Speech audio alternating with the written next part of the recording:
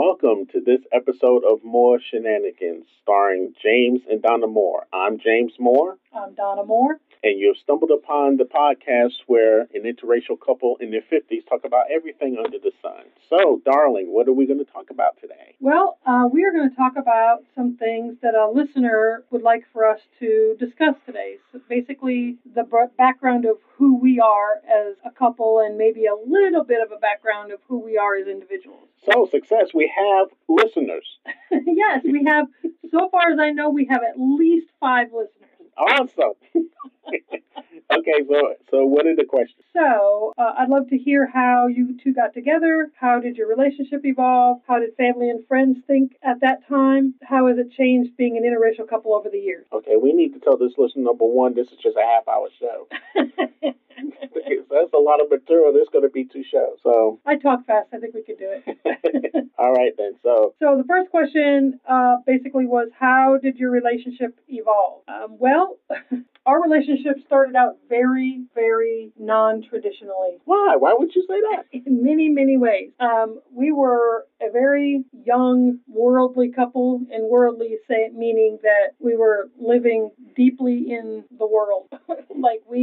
I was a single mother with 2 children by 2 different fathers at the time. I come from a relatively normal background, Midwestern family, divorced parents, trying to find my way in the world and made some mistakes. The mistakes that I made created 2 beautiful children, and I was just living life and raising my children and, trying to have a little bit of fun here and there. Decided to go out one night with some girlfriends and at a nightclub locally in South Dakota near Ellsworth Air Force Base where James was stationed, and that's where I met him. You're forgetting that we met twice. Oh, yeah, that's right. Well, once by phone. And then we found out after the fact that we did meet once, maybe a year before, a couple of years before. Was it that long? Yeah, something like that. Maybe a year. I didn't think it was just a matter of months. Yeah, maybe. Because I wasn't in South Dakota very long. Oh, that's true. Okay. So, on my side of things, I was a lonely lieutenant surrounded by other lonely lieutenants, and some not so lonely because they were married. And the wives of one of the lieutenants, or captain actually in this case, I went baking to her and said, don't you know anybody? Don't you know any women I can date and go out with? And she actually said, yeah, there's somebody I work with at the Red Lobster, and she's somebody that you might be interested in. And I was like, okay, great. So I called her up, talked to her, didn't like her, never called her again. So yeah, that's pretty much it. That's what happened when I called Donna for the very first time. Listen, I'm going to be very transparent here and say and tell all the listeners why he didn't like me, and it was a legitimate reason not to like me. We were speaking on the phone. My friend Heather was the young lady, and she told me that he was a black guy. I was speaking with him on the phone, and I didn't hear the stereotypical, and I'm using quotation fingers right now, voice on the phone that I thought would sound like a black person. Now that I'm a mature thinking and a matured woman, I understand that is a ridiculous stereotype. However, at the time, I literally asked him, are you sure you're black? Heather told me you were black. He literally pretty much hung up on me, which he should have done. Yeah, at the time I was pretty sure I was black. And but looking back on things, I can see if you're listening for, hey baby, what's happening? And when you actually get Jerry Lewis, that you question that, is this a hoax? Is she gonna white guy to call me? What's going on? But you are not Jerry Lewis sounding. But I was thinking, do I really want to go out with this woman who's just wants to date me just because I'm black? Because right. There's a lot of that going around. It was very trendy back in the 90s. Yeah. For white girls to, especially on a military base, very trendy to find black guys to date for some women. That was not where my brain was, because I didn't think like that and never have thought like that, but it was a very trendy thing. So I understand his thought of, yeah, okay, I'm done. Yeah, I did miss the meeting, though, of the Black Men of America when that showed at that time that we were trending up. But right. Regardless of that, a few months later, and I do believe it was a few months later, yeah. I met Donna in the club and was attracted to one of her friends and asked her to dance.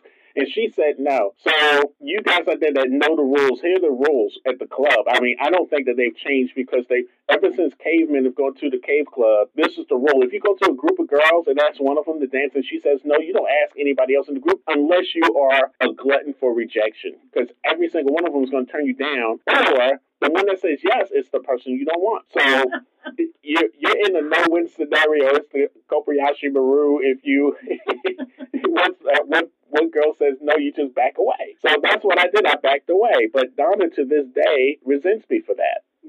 No, I don't resent him for that. But I, who am not a drinker, have never been a drinker, had drank a little alcohol that night. And so my inhibitions were, not there.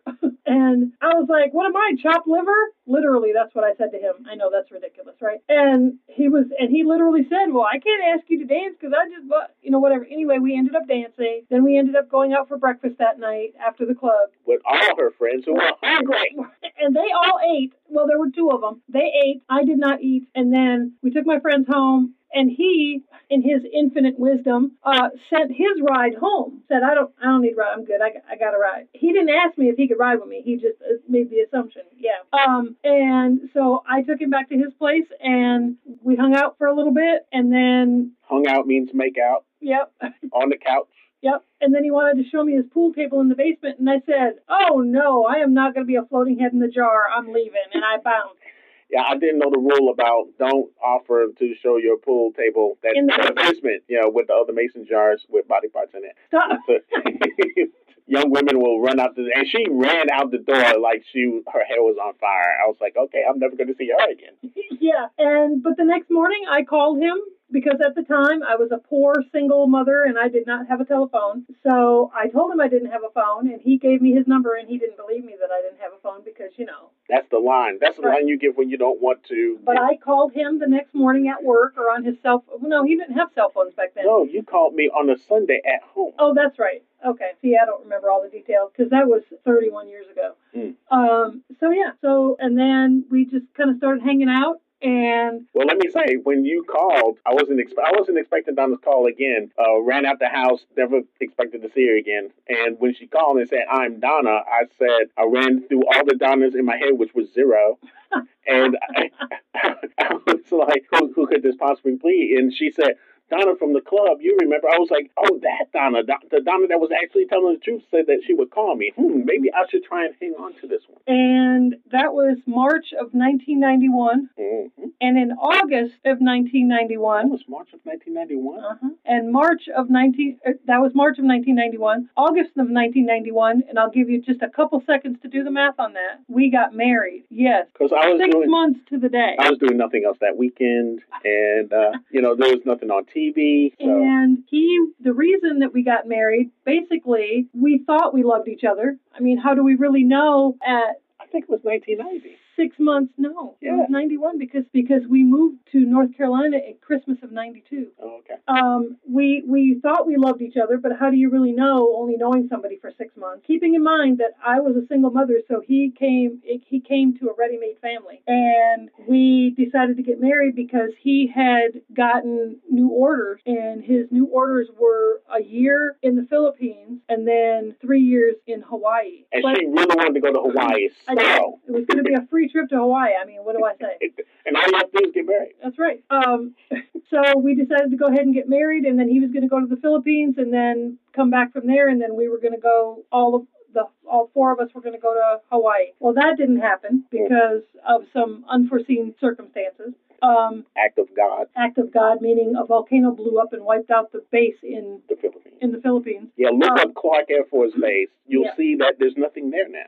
That's right. So because Clark Air Force Base got wiped off the face of the earth because of a volcano blowing up, the Air Force didn't want to send us to Hawaii. I didn't understand why that couldn't happen, but hey, they said it wasn't going to happen. So my husband was a lieutenant in the Air Force, literally without a job. He did not have a job to do. He would go to work, they would salute him and say, "As you were," and he would straighten the newspapers and then go home. Your tax dollars at work. Right. And then finally, he got a new job in Illinois at Scott Air Force Base in Illinois, which is literally in the middle of a cornfield.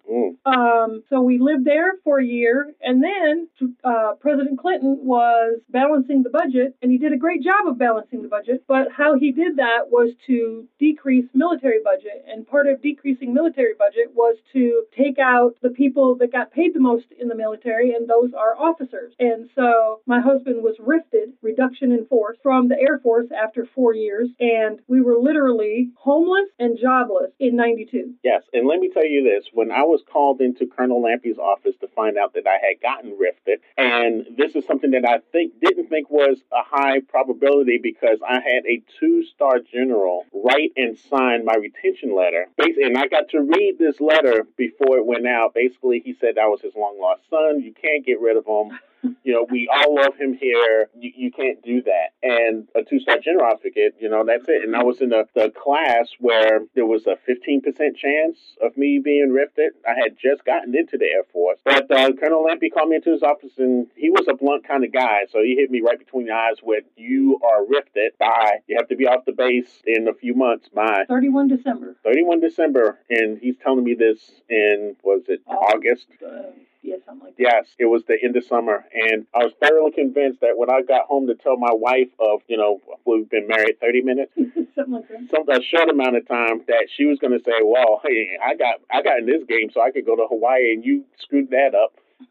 I'm taking my kids and going back to South Dakota. I was sure that she was going to say that. She didn't say that, but we did sit down and cry for a little bit. What are we going to do? We gave ourselves permission to cry for maybe, half an hour. And then we had to come up with plan B.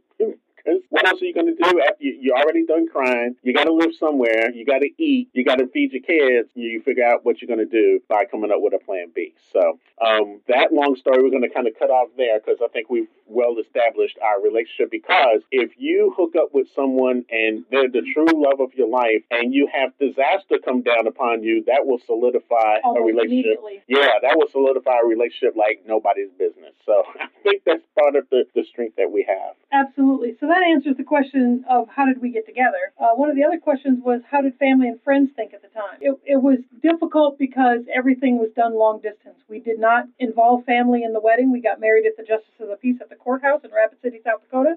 His mother was very upset, understandably so. I totally understand now why she was upset. I was this female from some strange land in South Dakota that had 2 kids that convinced her son to marry her. There was some, ulterior motive there of some sort. And then my mom loved James. She absolutely loved him. My dad and I were not very close.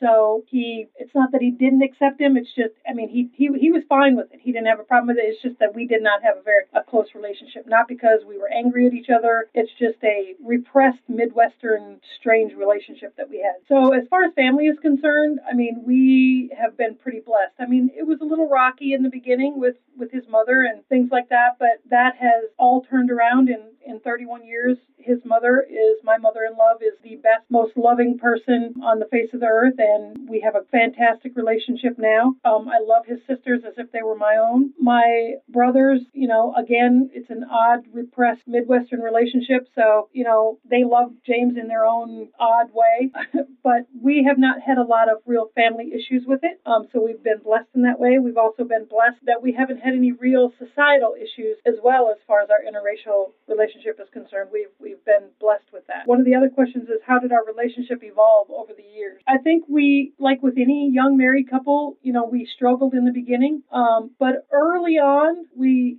established some boundaries that help as far as being able to argue and fight in an appropriate way. Well, that was something we established even before we got married. Well, but the divorce word is something that was never, one time it was brought up by me, not in a serious manner, but just because I was angry. And we quickly established that word would never be brought up again, and it never was. And so I think we've evolved because we learned about each other. We struggled with how we argued, because I am a person who used to be a person who wanted to be able to finish an argument from beginning to end. And James is a person who needs a bit of time to process and calm down to avoid saying things that he doesn't really mean. And so he asked, can you, because he would say, initially he would say, I'm not talking about this anymore. And he would literally stop talking to me for like hours. And because of my abandonment issues, that was a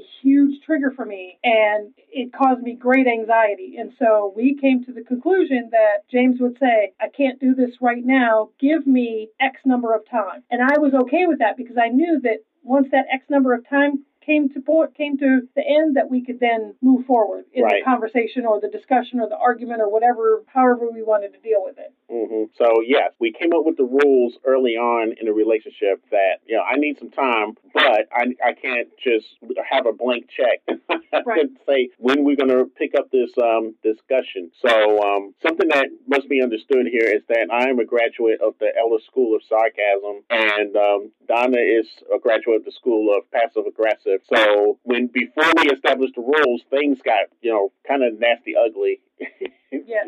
In discussions. And hurtful. Yes. So we decided to set those two diplomas aside in favor of, one, giving some person time, and two, the other person not going into hyperbole or going into sarcastic, just say what you feel truthfully. So that's worked out. I think another big factor in how the relationship has evolved is one day I really realized I wanted my relationship with Donna to be a success. How am I going to do that? Of course, I had the benefit of my parents' relationship. That's something that Donna didn't really have, to fall back on her parents' example, but I did on mine. But I am naturally a student. I like to study things and get a book. So if it's important to me, I want to at least read up on it. I got a book called Men Are From Mars, Women Are From Venus. And it was one of the most eye-opening books ever in my life. That really, I knew that there were differences in men and women, but this opened the door as to the psychological and emotional differences and the training that society puts on us, on each sex, men and women, on how to handle things. And lesson number one for me that I read from the book was, women don't always want their problems to be fixed. They want you to hear what their problem is. It's more important to understand what they're going through than to fix it. Us guys are fixers. We say, okay, we got a problem, we got to solve it, we move on to the next problem. So I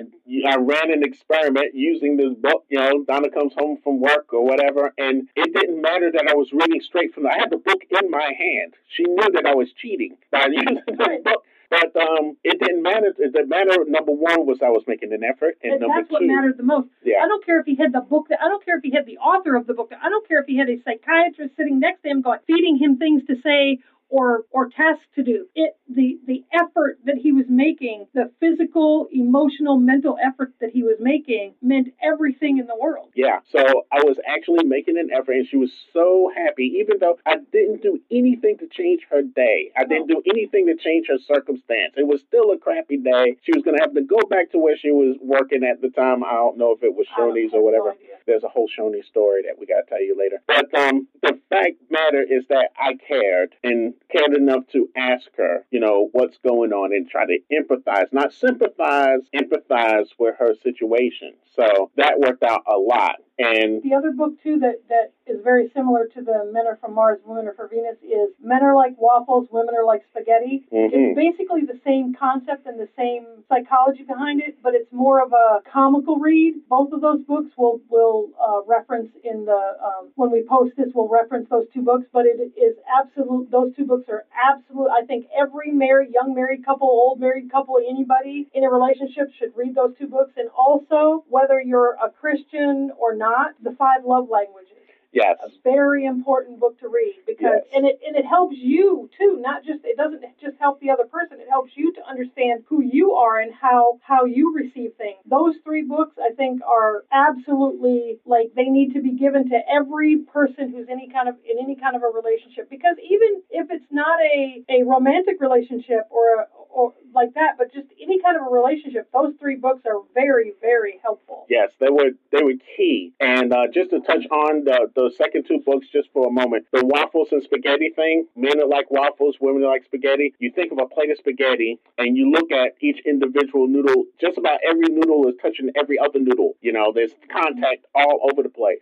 And that's how most women's, of course, the exceptions to every rule, but most women's minds work like that. There's no separation. There's things, everything's touching something else. Guys, we like to open a box, examine the box, close the box, and move on to the next box. So if you have a box open and says, "Oh, I think I'd like to get romantic tonight." Oh, that's not happening. Close that box. Move over to another box. And knowing that. And nothing is nothing. There's no syrup that oozes into the other little crevice of the waffle because all the little walls of the waffle keep everything in place. Right. Because to a guy's mind, getting romantic tonight box has nothing to do with did I fix the ceiling fan box. Where with a woman, they're very much connected. Or if you have small children, it has nothing to do with the fact that your baby, that you're breastfeeding and making your breast sore and you're cranky because you haven't slept for 3 days, except for maybe 2 hours, has nothing to do with the fact that I want to get romantic tonight. Your husband doesn't get that. He could have been up all night with the baby too, but he's like, well, I'm up. I might as well have sex. Yeah, because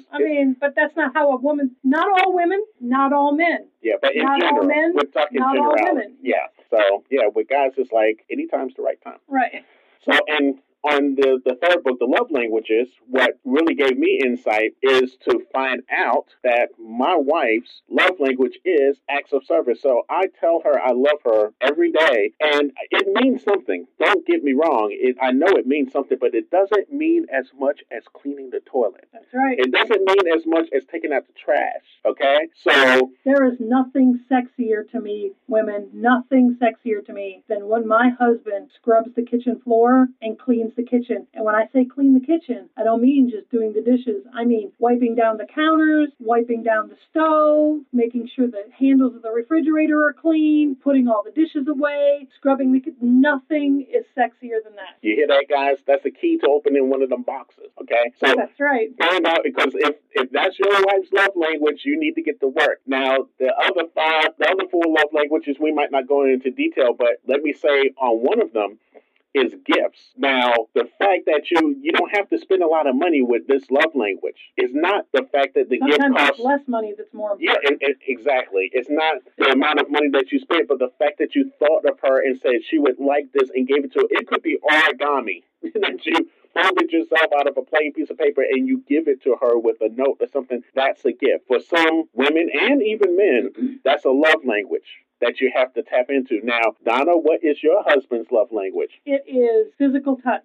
Right. So me just, let's say we're sitting in the car doing a road trip. If I reach over and hold his hand, he loves that. Or if we're walking down the street, he loves me to hold his hand or, to give him a kiss, in public, PDA. And I'm not talking like get a room PDA. I'm just talking about like a kiss on the cheek or a peck on the lips or something like that. He loves physical touch. And I also know that and have experienced for myself that these love languages you have a major love language, and then you have underlying ones that you also, so it's not just one thing. Right. And they also can change with seasons of life. So, understand that too.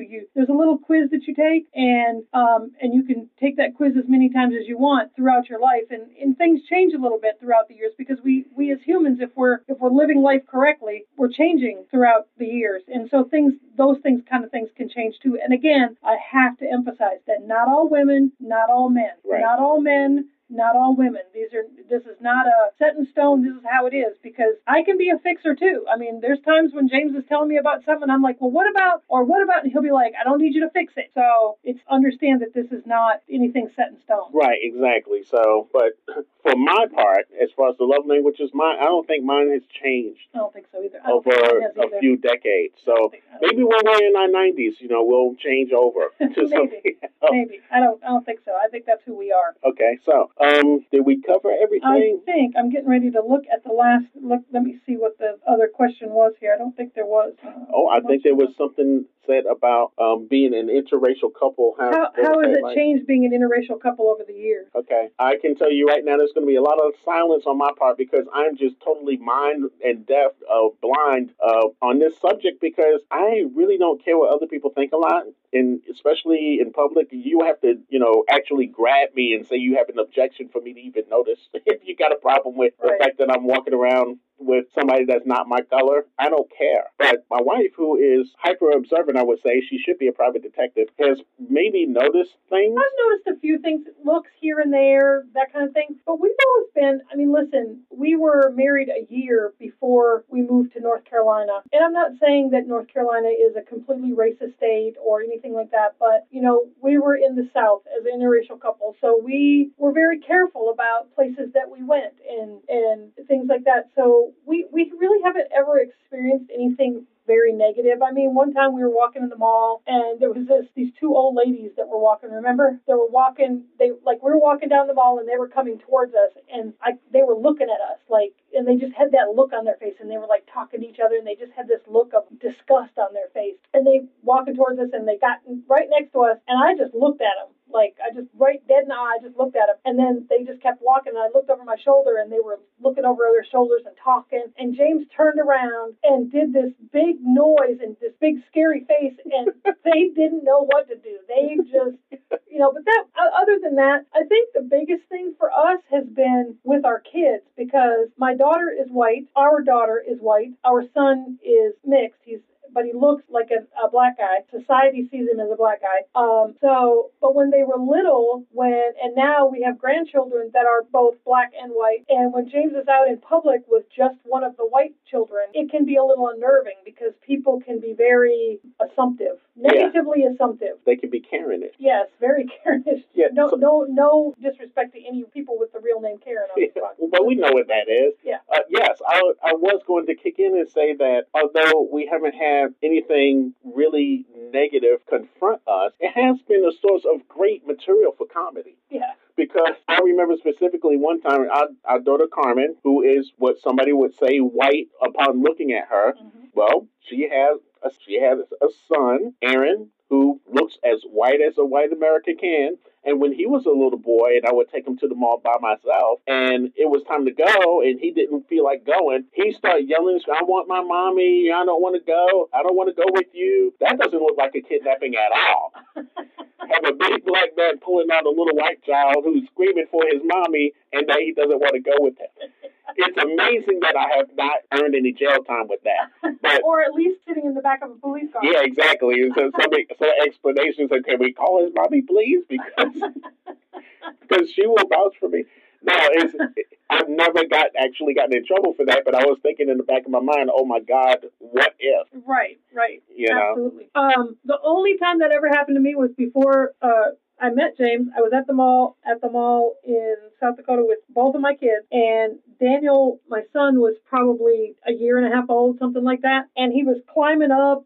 We were sitting in the lobby area of the mall, and my son was climbing up on stuff and doing stuff he wasn't supposed to be doing. And there was this lady that was sitting on the benches near us, and he was not doing what he's supposed to do. So I popped him on his leg to make him, get his attention and what have you. And she leaned over to me and she said, "Do you really think you should be spanking other people's children?"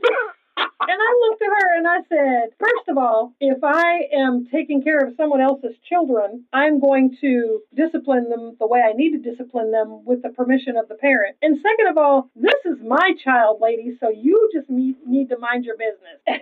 And she started to argue with me, and my daughter, who was, I don't know, she was 6 or 7 at the time, said, "This is my brother. Leave her alone."